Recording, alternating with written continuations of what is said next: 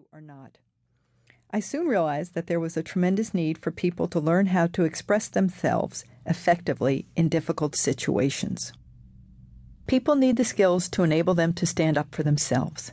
They need to learn how to confront positively instead of complaining or employing a host of other negative and self-destructive behaviors.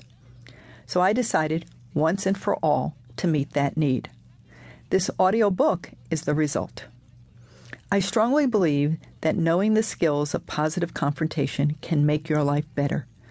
You will feel better about yourself. You will no longer behave like a wimp or a bully or use other bad behaviors you may have accidentally adopted along the way. You will be able to deal with difficult people and situations directly and with confidence. No more, "I wish I had said," or "if only I had thought to," or "it's no big deal," when you know it really is a big deal.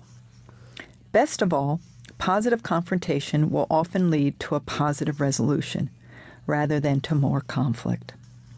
I've shared with many of my seminar participants the stories I tell in this book of confrontations, good and bad, effective and not so effective. And I've taught them the strategies I teach here. They could not have been more enthusiastic about learning these skills. They have helped me fine-tune the ideas and the skills that are vital to positive confrontation. Now, almost every day I hear another success story about how a positive confrontation changed someone's life or their relationship with another person for the better. I now have the pleasure of hearing people say, "I don't feel frustrated anymore," or, "In the past, I would have sulked or complained until the person got the hint. Now I can just say something." Or, "Annoying things don't bother me as much because I know I can say something now."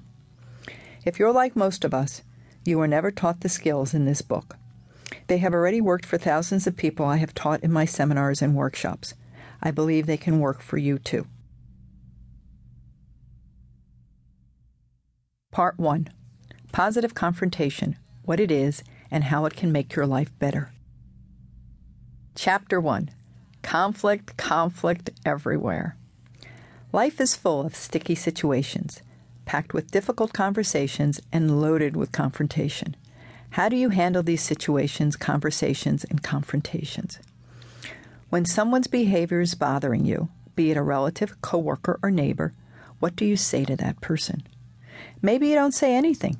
If you don't, you're probably fed up, worn out, or just plain old sick and tired of not being able to tell someone close or not so close to you what's bothering you. You're not alone if you feel this way. Do you approach a problem with a friend or neighbor with good intentions but then lose it? Do you clam up, storm out, or just flat out chicken out? Do you feel walked on, annoyed, bothered, taken advantage of, frustrated, or upset by another person's behavior?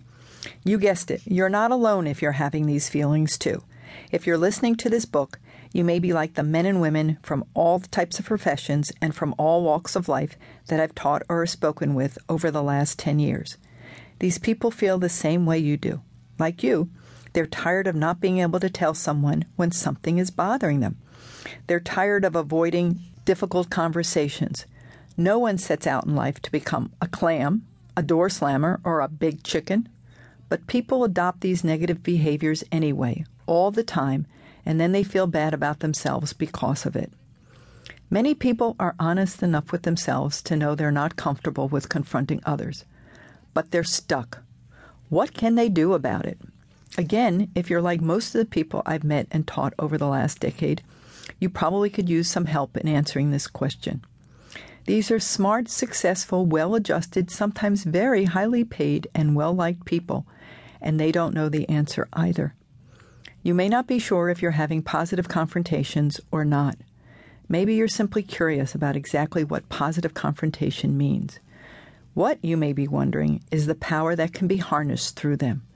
How can you make your life better? Are you holding yourself back? Whether or not you know, you may have a way of handling or not handling conflict that has been holding you back. From what? From getting ahead at work? From having more satisfying relationships with friends and loved ones? From feeling empowered in a world that can often leave you feeling powerless? You will hear very clearly throughout this recording exactly how positive confrontation can improve your relationships, your self-esteem,